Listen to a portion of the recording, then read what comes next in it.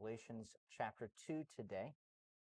So I know last week was a lot of history. It was a lot of looking back at the Acts 9 account.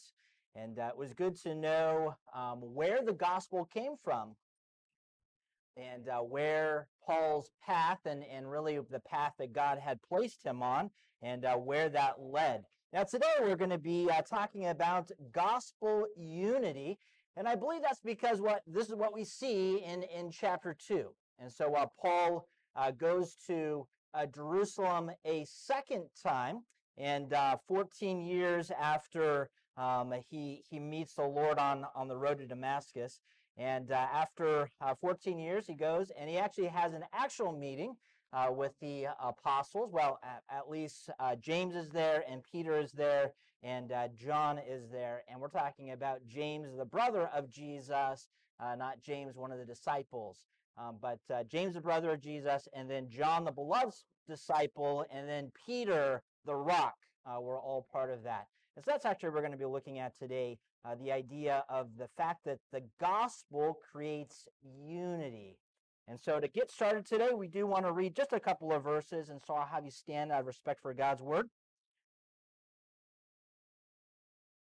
This is Galatians chapter 2, starting in verse 1, and it says this: Then after 14 years, I went up again to Jerusalem with Barnabas, taking Titus along with me. And I went up because of the revelation and set before them, though privately before those who seemed influential, the gospel that I proclaimed amongst the Gentiles, in order to make sure I was not running or had not run in vain. All right, let's stop there. We'll ask the Lord's blessing upon our time. Lord, we do thank you for another opportunity to gather together as your children, as your church, as your body. And Lord, what brings us together today is the gospel. The fact that Jesus Christ did in fact come to earth. He came from heaven. He was born in a manger. He grew up just like every human being grows up, and yet he was perfect without sin. But Lord, he didn't just come here on vacation. He truly came to die in our place, lived under the law without breaking the law, died in our place, and took upon himself our punishment. Lord, thank you that he was buried, but he didn't stay buried, that he rose again, so that we too would have a resurrection, a new life on this earth, a new spiritual life, but also the hope of the resurrection to come. So, Lord, today as we have sung songs, as we've thought about the family of God, we are reminded what brings us together is Christ. What brings us together is the gospel, is the message of reconciliation. And so, Lord, as we open up this passage today, Lord, again, I pray that you would clear my mind of my own thoughts and allow me to speak through your spirit and your power today. I pray that you would use your word as you see fit in our hearts today. In Jesus' name, amen. All right, you may be seated. As we get started today, I just want to say that Paul, as he goes kind of down this time of history, Paul is not doing this because he's sidetracked. All right? So sometimes I know as pastors, as teachers, sometimes we get telling a story, and then we get to the end of the story, and it's like, now why did we tell that story, or how did we get there? Paul is not like that. So he is not writing in the letter, and then he just kind of gets off on a story, and he begins to jot some things down, and then he gets back on topic. Instead, everything that we're going to look at today is important to the whole picture of Galatians. Because Paul begins to shift from the doctrinal stand of what the gospel is to how that gospel should change our life. He gets more into the application of the gospel. And so that's what we're going to be looking at today, really the application of the gospel, the fact that the gospel creates unity. And so he doesn't go down just simply memory lane. Instead, he has a very important purpose in mind. He wants to convey the truth about the gospel, and this is the truth that he wants to convey. The gospel creates unity within the body of believers. And so notice, first of all, there in verse 1, then after 14 years, I went up again to Jerusalem with Barnabas, taking Titus along with me. Now, I should say that there is some debate about when this takes place. Let me tell you, there is some debate between when he first went. If you remember back in chapter 1, he said, after 3 years, I went to Jerusalem. And then here he says, then 14 years, I went back to Jerusalem. And so some people, what they do is they take the Acts 9 account when Paul is confronted on the road to Damascus, and they say, okay, 3 years after that is his first visit to Jerusalem. Then 14 years after that is his second visit to Jerusalem. But I don't really see that that's what's happening here. Instead, this is the other side that people often look at. And so they say, and that's why I bring up the fact that this is a debate, is that other people, they look at it as this way. He was saved there in Acts chapter 9. Then after 3 years, he went to Jerusalem. Then 14 years from his new birth in Christ, he goes back to Jerusalem. You say, well, what's the big deal? What is another 3 years? And actually, another 3 years is important to the whole argument because it places us in a different place in the Acts account. And that was one of the reasons why we went back to the Acts account last week. I know it almost seemed kind of like dry because we were just looking at this and that, and it was just lots of information. Maybe it was like almost information overload. But it's important for the whole conversation because we need to understand that what we see in Acts, Paul is talking about in Galatians. And so what Paul is talking about, we can go to a portion in Acts and say, this is what Paul is talking about. So now what is the difference?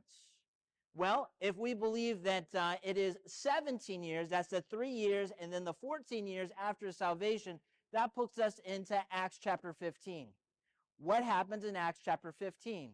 Well, that's actually a big time in the church. That's when the leadership gets together and they talk about whether or not the law and the requirements of circumcision are important. In Acts chapter 15, everybody gets together, and it's like everybody, it's the Jerusalem Council, and they make a decision during that time, and they say, no, that circumcision is not part of Christianity.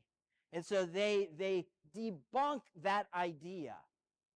Now, why do I not think that we're in Acts chapter 15? Because I think that Paul would have made that argument where we are today. Instead, what we're going to see is that Paul meets with a group, and they don't tell him to circumcise Titus, and Titus is a Gentile. He's a Greek Gentile. And they don't tell him to. Instead, it's kind of like something that doesn't come up. Instead, they say this, and we're going to see this in verse 10, that there's one thing that they told us, and that was to not forget the poor. Now, in the Acts chapter 15 account, we see that there's actually 3 things that are told to them. It's actually told to them to not eat meat that's been strangled, to keep themselves from sexual impurity. And there's a third thing. I can't remember what the third thing is this morning, but there's 3 different things that they talk about. And so I don't believe that what we see here in chapter 2 is connected to chapter 15, because Paul would have made that argument. It was a very strong argument for him to make.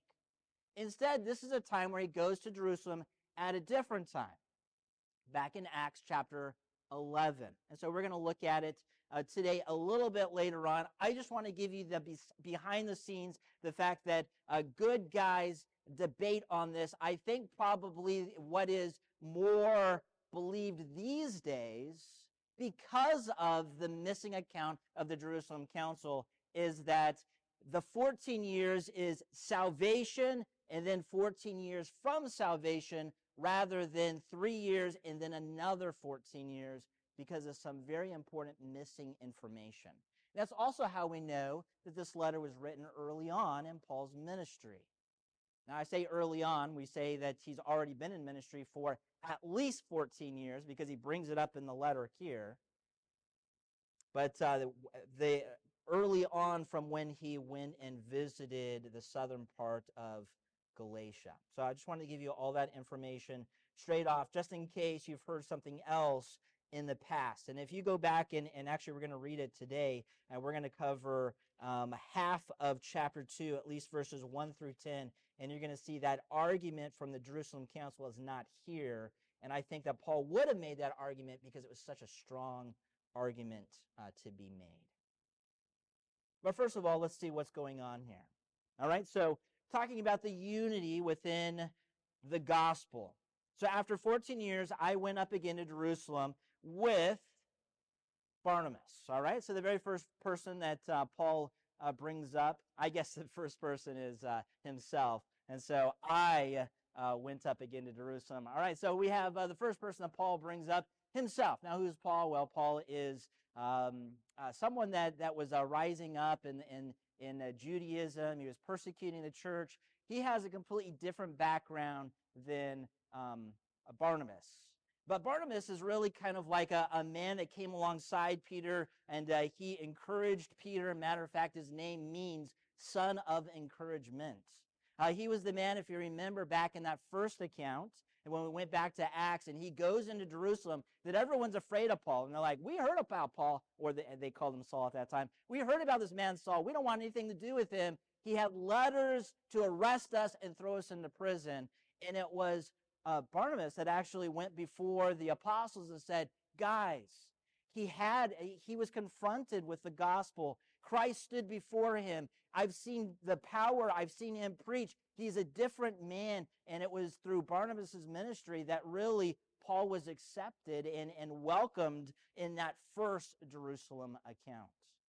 And so we see guys from two different backgrounds, one that persecuted the church, but another Jew that also was very faithful to the gospel and was really kind of a mentor to Paul. Matter of fact, it was through the ministry of Barnabas that he encouraged Paul to come with him to Antioch. And so we're not going to look at that, but if you read through the Acts account, it was through Barnabas. He said, hey, come and join me in the ministry. And Barnabas began to encourage Paul. And then we see there's another man with them. So we have Paul, we have Barnabas, and then taking with us Titus. Now, who was Titus? Titus was a Greek Gentile, but he was also a faithful man in the ministry. And so Paul brought these three individuals, three guys from three different backgrounds, all right? Paul was one that persecuted the church. Barnabas was a faithful man who believed the gospel and really welcomed Paul into fellowship. And then we have a Gentile here, and there's several reasons why Titus is brought. One of the reasons is because Paul is pointing out that there is fellowship that is not Jews and Gentiles, but instead we're actually working together in the ministry. And these three guys did work together in the ministry. Paul trusted Titus. Matter of fact, Paul sent Titus on some challenging situations at churches. And why did he do that? Because though Titus was a Gentile, Paul trusted Titus. And so Paul partnered with Titus. So these three men, Paul, Barnabas, and Titus, they all go down to Jerusalem. And so why? Well, we find out in verse 2, I went up because of a revelation. Now, this is something a little different than what we learned last week. And so remember, why did he go 3 years after he started, after salvation, after he got into ministry? Why did he go to Jerusalem? Well, remember, he was really like persecuted in Damascus. They were guarding the exits. They were looking for Paul. If they found him, they were going to execute him. And so remember, Paul was saved. He was rescued. They lowered him down out of a basket, and he survived. He escaped. And after that, he went to Jerusalem. Now, we don't see, and feel free to look down in your Bible, we don't see in chapter 1 that Paul is led by the Spirit to Jerusalem. And maybe that's one of the reasons why Paul has some conflicts in Jerusalem and why he leaves so quickly. But at this time, 14 years later, we see that the Lord is leading him to Jerusalem. And I point that out because if the Lord is leading Paul to Jerusalem, there must be something important that's going to happen. That this is not just a casual visit by Paul, and he's going to shake some hands and kiss some babies and then go on with life. No. This is a very important time. This is a God-given time in Paul's life. And so I believe there are some things for us to learn this morning as we think about this account. And so it's important that we remember as we think about what is happening here, that the Lord is about to teach Paul, is going to teach the church, is going to teach us something. And in our fallen conditions, sometimes we get our eyes off of the gospel and onto our differences as Christians. Sometimes we get our eyes off of really what brings us together, and instead we look at all the differences. Matter of fact, I remember there was a relationship that I had when I was in college, and there was a friend, and we had a friendship even though I went to this college and she went to this college. We kept in contact, and we would talk every now and then. And I don't remember how the conversation got started, but though we were both Christians and though we were both raised under the same good pastor, we had a difference. And the difference wasn't even really found in the Bible, and that's what I tried to communicate to the person. And so as I talked with them, I showed them my position from the Word of God, and then I asked them about their position and how they stood from the Word of God, and they were not able to answer. And so we ended up leaving that first conversation with really a lot of doubts in her mind. And so she went to one of the staff members at their college and got some counsel. And she talked to me a little bit. And I brought up some more things. And then she went back to that staff member. And the second time that staff member said this: well, it sounds like this friend is causing a lot of distractions in your life. Maybe you should just kind of not have communication for a little while. Now, the reason for that is because the basis of that separation was not based on Bible truth or Bible doctrine. It was based on opinion. And so that person could no longer support their opinion. And so they thought the best thing for us to do is just not talk anymore because our opinions are different. Now, I tell you that story because that still happens today amongst Christians. Sometimes within churches, sometimes within Christianity, we get so focused on opinions that we begin to separate because of opinions and not because of Bible doctrine. And really, as we're going to see today, Paul's argument is this: the gospel ought to bring us together as Christians, not separate us as Christians. And that's one of the reasons why Paul is led to go to Jerusalem. That is one of the reasons why he brings an uncircumcised Gentile with him to this meeting, because he wants to show them that the gospel should not be separating us between Jews and Gentiles, and you have to do something to become a Jew. Instead, really, he's trying to communicate, and we're going to see that Paul says the gospel should be uniting us as one people under God, as one family under God. Because truly what is taught from the Word of God is that we have been adopted into God's family through the gospel. And so the gospel brings unity. So God didn't just send Paul to be accepted by the apostles, though we're going to see that. I believe really Paul is being sent to Jerusalem to remind all of the apostles that the gospel should create unity in the body of believers. And so we're going to see that this morning. The very first thing that we're going to see, first way that the gospel brings unity within the church, is that the gospel brings unity in grace. And so notice verse 2. I went up because of a revelation and set before them, and then he has a thought here. Though privately before those who seemed influential, and so that would be Peter, James, and John. And then he continues his thought here.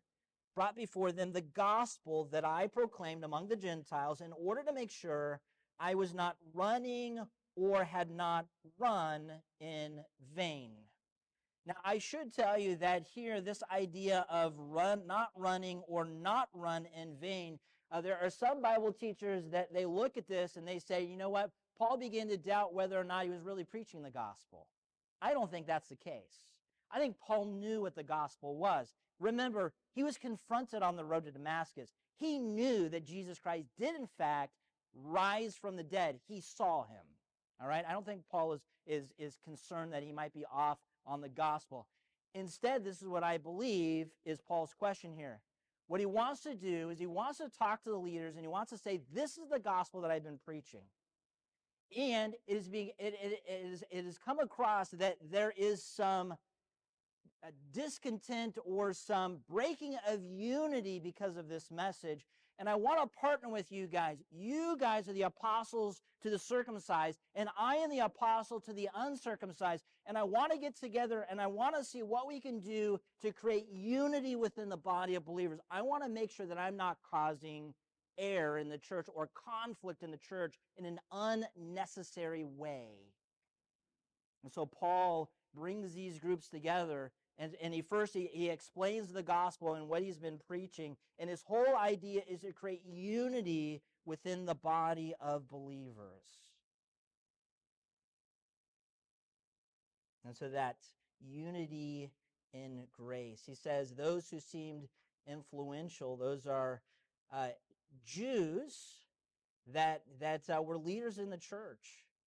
And he wanted them to know that the Gentiles also have been accepted. And so remember, he brings Titus, a Gentile, a man who was touched by the gospel of Jesus Christ, a man who served alongside Peter and Barnabas, a man Paul trusted in the ministry.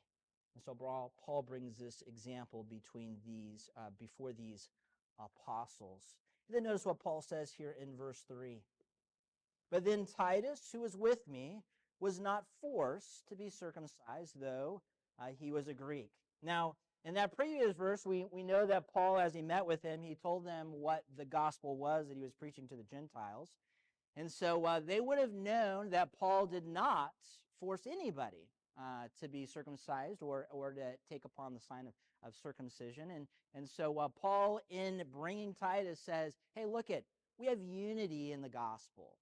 And it's not necessary. And these guys, these leaders, these pillars of the church, Paul calls them, Peter, James, and John, they too, they see it and they don't force and they don't make him, and we don't even see that they really request it.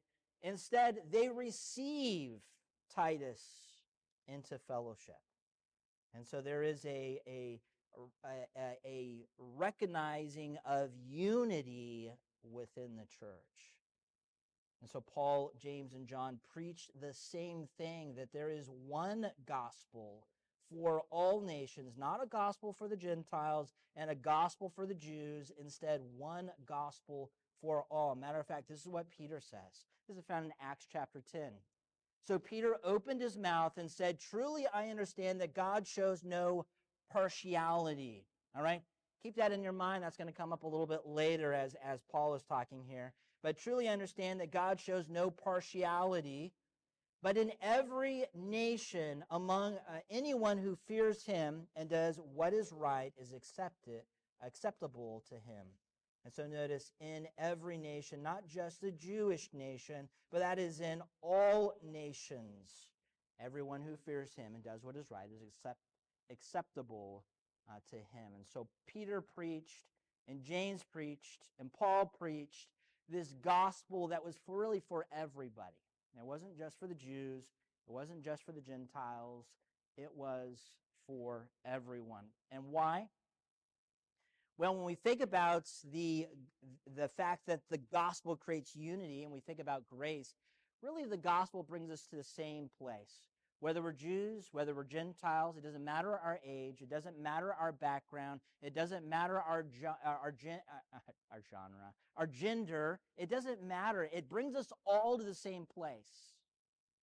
It's the fact that we are sinners in need of a Savior. And so the gospel brings us all to the foot of the cross. And so we are unified today, no matter our background, no matter our age, because we as Christians have all come to the foot of the cross. We have all accepted that gift that was given to us in Jesus Christ.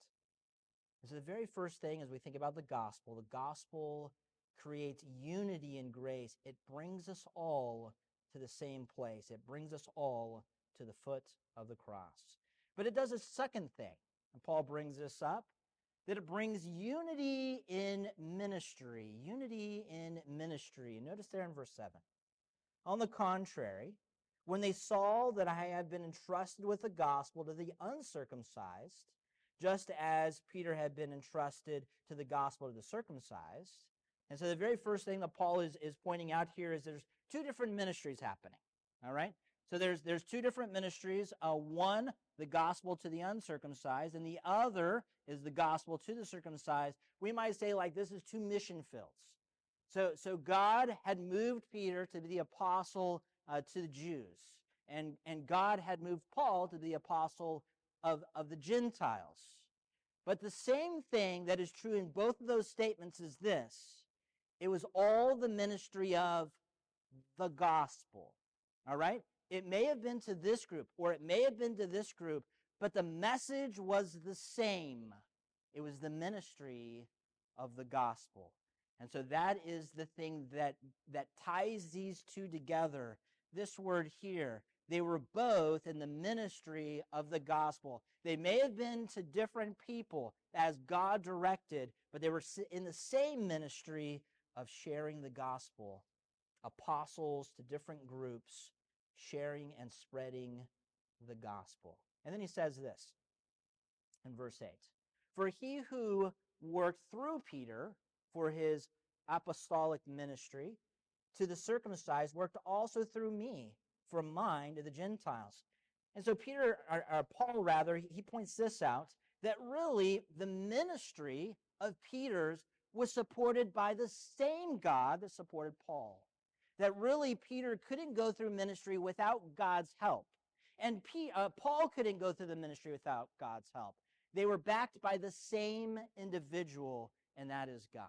The same God called them, the same God empowered them in ministry. And so really, as we think about the gospel should create unity in ministry because it's the same God that is empowering us as Christians to serve him. And I know we all have different opinions about things. And I know we all come from different backgrounds. And maybe you would say, well, I like this music, and someone else might say, well, I like this music, and maybe there's somebody that says, well, I think this music is acceptable to Christians, and there's someone else that would say, I think all of this music is acceptable to Christians, and you know what? That should not be something that separates us, because that's not the big thing here. The big thing is that people need the gospel, that people need to come to the cross. And so really, as we think about the ministry and the gospel, really, first of all, the gospel creates unity in grace. And second of all, the gospel creates unity in ministry, because that should be the central part of any ministry. It was the central part of Paul's ministry. It was the central part of Peter's ministry. It united them as fellow people in ministry, fellow servants of the Lord. Then we see a third thing. We see a third way that the gospel creates unity, and that's unity in fellowship. Unity in fellowship. And so notice again here in verse 9 as we continue this passage. And then James, and again, this is not the apostle James. This is Jesus' brother. Jesus' brother was not a Christian at the very beginning, though he saw Jesus Christ live a life in front of him. Instead, we actually find an account in Acts that James ends up getting saved later on after the resurrection. And so he sees Jesus Christ come back to life, and so he believes. And so this is James, the brother of Jesus. And then we have Cephas. Now, this is Peter. Paul uses the Aramaic equivalent of Peter, but the same idea is true. It means rock. And so we have James here. James is the brother. He was one of the pillars of the church. He was one of the leaders in the Jerusalem church and really in the Christian church. And so what he said was very important. Matter of fact, we have a letter from him in our Bible. It's entitled James. That's the James that we see here. Then we also have Peter. We have a letter from Peter in the Bible as well. He was also very important in the Bible. Matter of fact, it was Jesus Christ who changed his name and called him Peter, which means rock, and gave him some authority in the church. He was another pillar of the church. And so what Peter did was through God's power, and he accomplished a lot through God's power. So we have James, we have Cephas, and then we have John. And as we talked about, John is that beloved disciple. All right, so he was one of the 12. So was Peter. Peter was one of the 12. And both of them were also apostles. All right, and so John, we have the Gospel of John, and we have 1 John and 2 John and 3 John, and Revelations as well. I don't know if I'm forgetting one, but we have several books in the Bible from John as well. He was one of the beloved disciples. He was another pillar in the church. And so as Paul comes before these three pillars, James, Peter, and John, he talks to them about the gospel. He brings Titus with them. He brings Barnabas with them.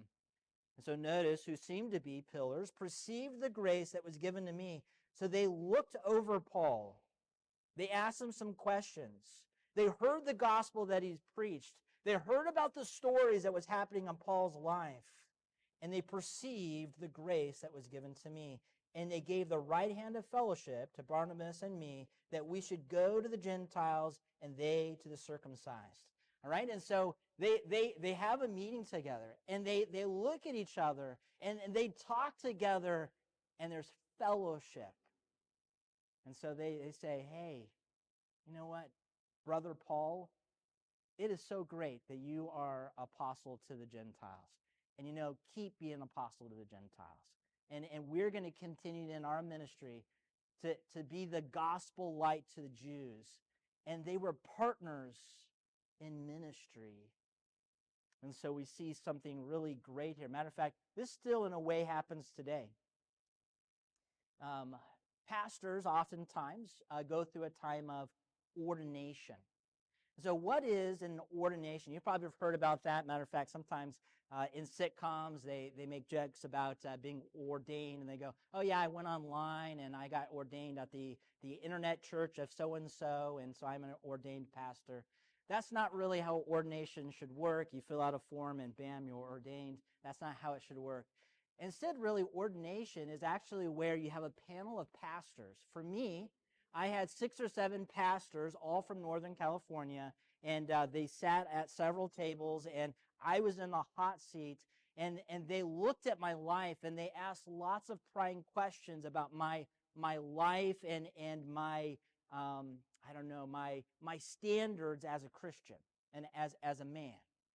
And then that second part was all about where I stood as far as the Bible was concerned. And so I put together a doctrinal statement. They looked over it. Then they asked me lots of questions, and some questions that didn't even pertain to some of the things that I had in my doctrinal statement. They were testing me. Why? Because they wanted to know whether or not I really knew what I was talking about. And so I had all of these pastors look at my life and look at my stand. And as those guys met, they decided to ordain me. So this is my certificate of ordination. And so let me read for you what is on here. It says, we, the undersigned, upon the recommendation or request of Grace Baptist Church in Sonora, California, which had full and sufficient opportunity for judging the God-given gifts, Christian experience, call to the ministry, and views of Bible doctrine, hereby certify that John Michael Schmidt was solemnly and publicly set apart and ordained to the work of the gospel ministry by authority and order of Grace Baptist Church, and then it gives the place and the time.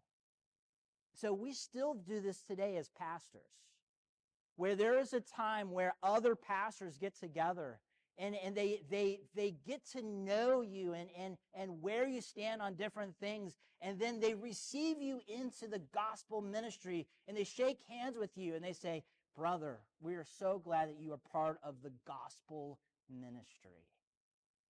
Now, Paul is not going through an ordination. That's what we do today.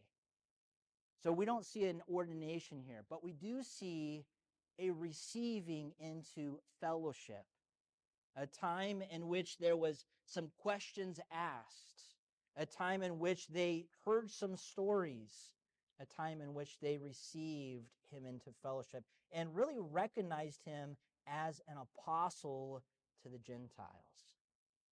And so this is a very special time because the gospel doesn't only bring us to unity and grace, because it all brings us to the foot of the cross. It doesn't only bring us to unity in the ministry, because all of our ministry is backed by the same God. It also gives us unity and fellowship, because we all have the same purpose, to bring God glory. And so we see in the apostles, James, Peter, James, and John, they say this only. So there was one thing that they did stress. All right? So Paul brings this up, that they did not stress the law, and they did not stress taking on the sign of circumcision, but there was one thing that they did tell us. And this is the one thing. Only they asked us to remember the poor. To remember the poor. And in this statement actually reminds us of unity within a ministry. And why do I say that? Because both Jews and Gentiles were poor.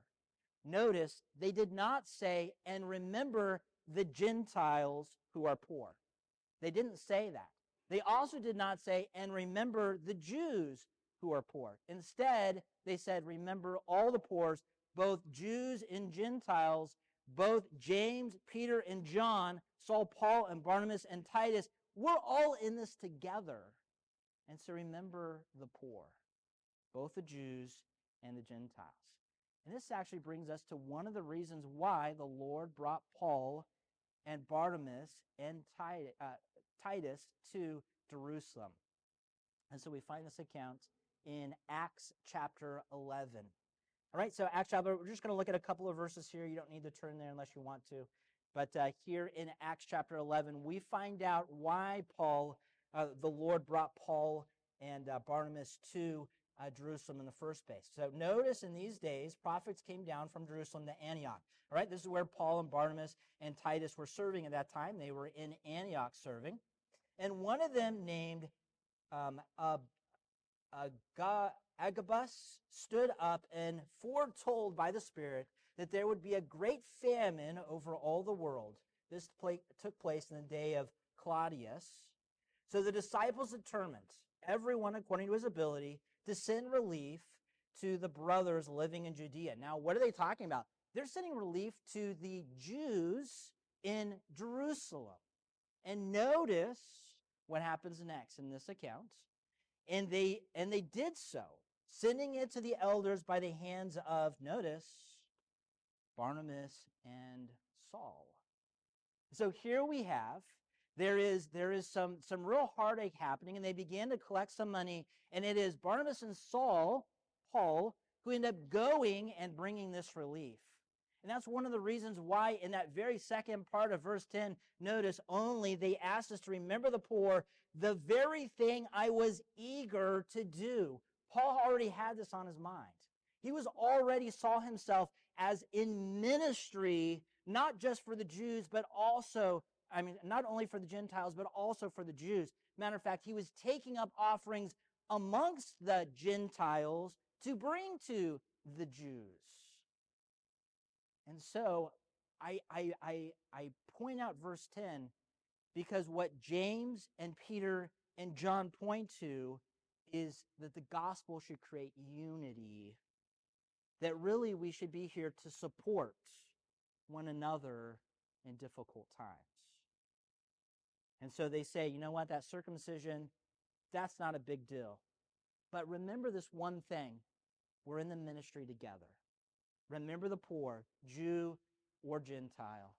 Remember to take care of those people in need. And so really as we think about the gospel brings us together because it brings us to the foot of the cross. We are all saved by grace. It brings us together in ministry because the same God is the power behind all Christian ministry. And that third thing is it brings us into fellowship because we're all working for the same goal to bring God glory.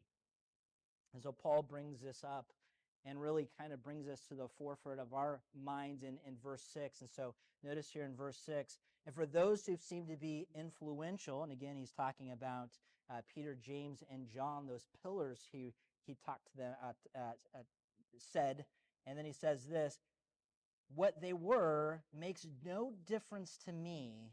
And then he said, God shows no partiality.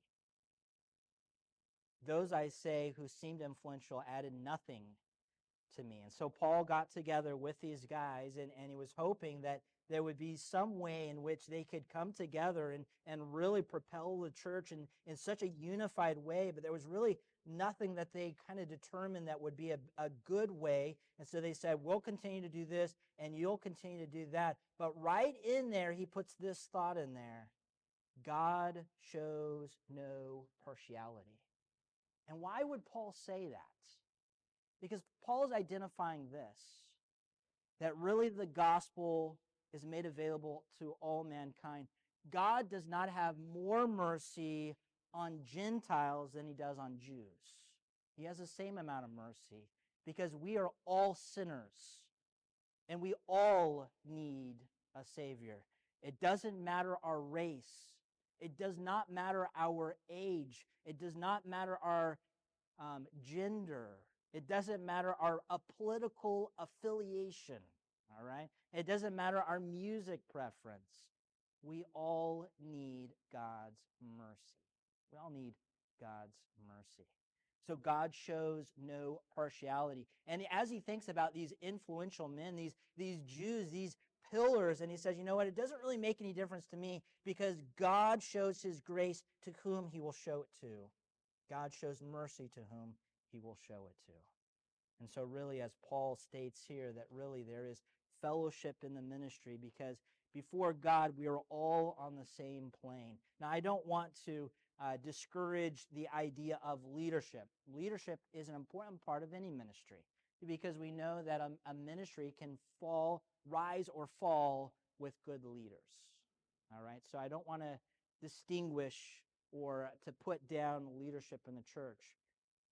But Paul is saying that we all play parts in the church and that we're all important in the church. And God may have given a job to Peter and James and John, and he may have given a job to me, but that doesn't mean that you're not important. Because really, everyone is important in the body. Matter of fact, Paul brings that up and says, hey, you know what? We all can't be eyes, and we all can't be mouths, and we all can't be hands, and we can't all be feet. All right? We all need to do our part, and that actually what brings us together and unifies us. All right. The very last thing that I want to bring up this morning is the gospel really unites us in trials. First thing that we need to consider is, first of all, physical trials. Physical trials. This could be financial, it could be relationship, it could be health, it could be just our daily needs. And Peter, James, and John remind him to remember the poor. That is their physical needs. Remember their physical needs. And they were saying, you know what, the spiritual needs are important. They're very important, but don't forget the physical needs that people have. And really, as we think about unity in the gospel, there are times in our life where we're going to go through struggles. And isn't it good to know that we have a brother and sister in Christ that is there for us? Matter of fact, here at Wilton Bible Church, we have money set aside that if there are people that are struggling within our church, we can help them out. Or people within our community, we can help them out. And since I've been a pastor here, we have helped out a number of people who have gone through trials and struggles. And so as a church, or as a church and as a body of believers, we are not on our own. You say, well, Pastor, the reason why I don't bring my problems to you is because I just don't think that there's any way that Wilton Bible Church can help me with my problem. Unless you're a miracle worker. And I'm not a miracle worker. God is, but I'm not. But you know what? One thing that we can do, even if we can't help you with your current problem, we can pray for you. And we could ask that God, the miracle worker, would work in your life. That he would give you the grace to go through that physical trial, to go to that time of need. So know that you don't have to go through trials alone, because the gospel really brings us together. And that's what the apostles told Paul and Barnabas. Remember those who are in trials. But then we also remember spiritual trials. Matter of fact, the gospel brought spiritual trials. Notice there in verse 4. Yet because of false brothers, and it's so interesting to me that he records this, yet because of false brothers secretly brought in, all right, there was someone there amongst that leadership that brought some people in that were not friendly to the gospel. And they wanted to distort the gospel. They wanted to put them under Judaism. And so who slipped in, and notice what they were there to do. They were there to spy things out, to spy our freedom that we have in Christ, so that they might bring us into slavery. And Paul uses this very strong word, that they wanted to bring them into slavery. And as you think about Israel, remember, they were in slavery in Egypt, and they were freed from slavery. They didn't want to go back to slavery. Matter of fact, oftentimes when they would walk away from God, God would allow them to go back into slavery. And they would cry out to the Lord, Lord, have mercy. And God would have mercy on them and bring them out of that. And so Paul uses this very strong word. And why? Because he's telling them, if we begin to follow these patterns, we're again going to be slaves to the law. We don't need to do that because we are under grace. Jesus Christ lived under the law in our place so that we would not have to live under the law. And so there's an amount of grace that is there. So they came in to spy things out, and we think about these people that came in just to cause problems. And sometimes within churches, people do that. Sadly, sometimes in Bible-believing churches, gospel-preaching churches just like ours, someone will come in the church and they will begin to sow lots of seeds of deceit and lots of seeds of false doctrine. And before long, the church is really struggling, and people do that on purpose. They did it in Paul's time, and they still do it today. But the difference is, today, it's not even within churches. Sometimes we hear these things online and on podcasts and on the TV.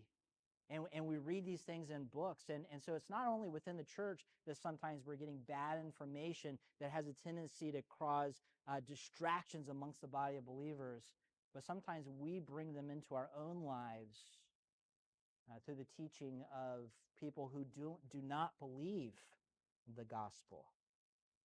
And so Paul sees these struggles, and you know, sometimes in life we do have our own personal struggles, and you can know that as a church, we all have our own little struggles. I'm not perfect and you're not perfect, but you know, we can work together for the glory of God. And so if you're going through some type of struggle today, know that you don't have to be by yourself. You don't have to go through this trial by yourself, because look around, we have a body of believers here. We have other Christians that want to encourage you and support you. And that's exactly what Paul wanted to do. Matter of fact, that's why Paul says this in the very next verse. And so notice what he says next. He says this, to them, that is, those people that wanted to put him back under the law, to them we did not yield in submission even for a moment, so that the truth of the gospel might be preserved to you. And in his words here, he's saying, we did not submit, and we want to tell you, you don't have to submit either. Let us be an encouragement. Let us lead you as a shepherd. We did not submit, and you do not have to submit either. So as these false teachers came in, Paul said, follow our example. We did not, and you do not have to either. And I almost think to myself, what if, based upon what Paul says here, so that the truth of the gospel might be preserved for you? What if Paul would have submitted to man's gospel? What if Paul would have started preaching, yeah, that's a good idea. I mean, really, what could it hurt? I mean, yeah, put your faith in Jesus Christ and then do this ritual and obey this and obey that and obey that. What would Christianity look like if Paul did not preserve the gospel? You know what we would be? We'd be an offshoot of Judaism. We'd be doing a lot of things that are underneath the Abrahamic covenants. We'd be trying to live to a standard that we could never achieve because the law was not given as a way to get to heaven. It was given to show us that we are broken people, that we are sinners. So as we consider this morning, that we too are kind of in this same boat. It was preserved for us that the gospel might continue on, and every generation and every church leadership is doing the same thing. Their desire is to preserve the truth of the gospel, that it might not be changed for future generations. And that was Paul. And Paul is really communicating to the Galatians there, don't change the gospel. Preserve it for the coming generations. So let's review as we close today.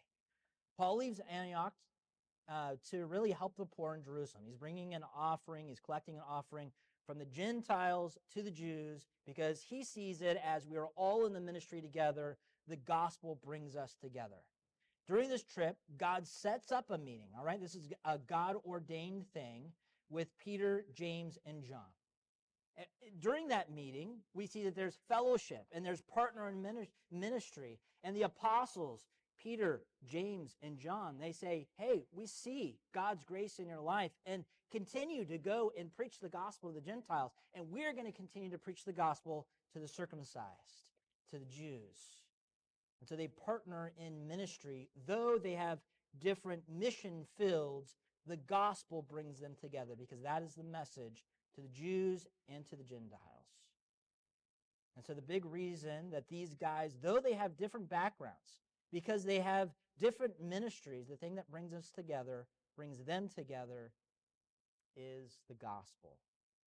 Unity in grace, unity in the ministry, unity in fellowship, and unity in trials, that we're all in this together. Matter of fact, one saying that I heard over and over and over again, and so it's not going to be a surprise to you.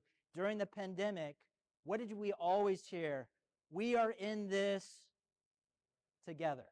We heard this I don't know how many times during the pandemic. But you know, that is a truth for us as Christians. Because truly, we are in this together. Really, the gospel brings us together as the body of Christ, and we work together to serve him. And so I believe that is Paul's point as he begins chapter 2. Again, chapter 1 was all about laying down the foundation of why the gospel is true and important. And then in chapter 2, he begins to apply the gospel. And since the gospel is true, that brings us together, both Jews and Gentiles, both men and women, both East Coast people and West Coast people, together to serve the Lord. Let's go ahead and pray. Lord, we do thank you for the ministry of reconciliation. Thank you for the gospel touching our lives. We think about the fact that Paul was preaching the gospel in Antioch. He was preaching the gospel during his first missionary journey and second missionary a journey, and everywhere he went, he was communicating the fact that Jesus Christ did in fact come and live, and he did in fact die, and he was buried, and that he rose again, just as the scripture stated. And today, we preach the same gospel, that it has not been perverted, but it's been preserved. That we are not some offshoot or I don't know, some part of Judaism. But we are freed from the requirements of the law, the obligation of the law, because Christ lived under the law in our place. And by faith, we believe that he, in fact, did die in our place, that he was buried, and that he rose again. Thank you, Lord, that the gospel unites us. Lord, we pray, and I know that sometimes it's a temptation for us as Christians to focus on our differences instead of focusing on the gospel. And so, Lord, we pray that you'll help us to have wisdom in that situation, in those situations. Help us not to, be separated over opinions, but help us to be unified over the truth of the gospel and the doctrines of your word. And so, Lord, help us to be unified as a church, as leadership, as families, and as Christians. In Jesus' name, amen.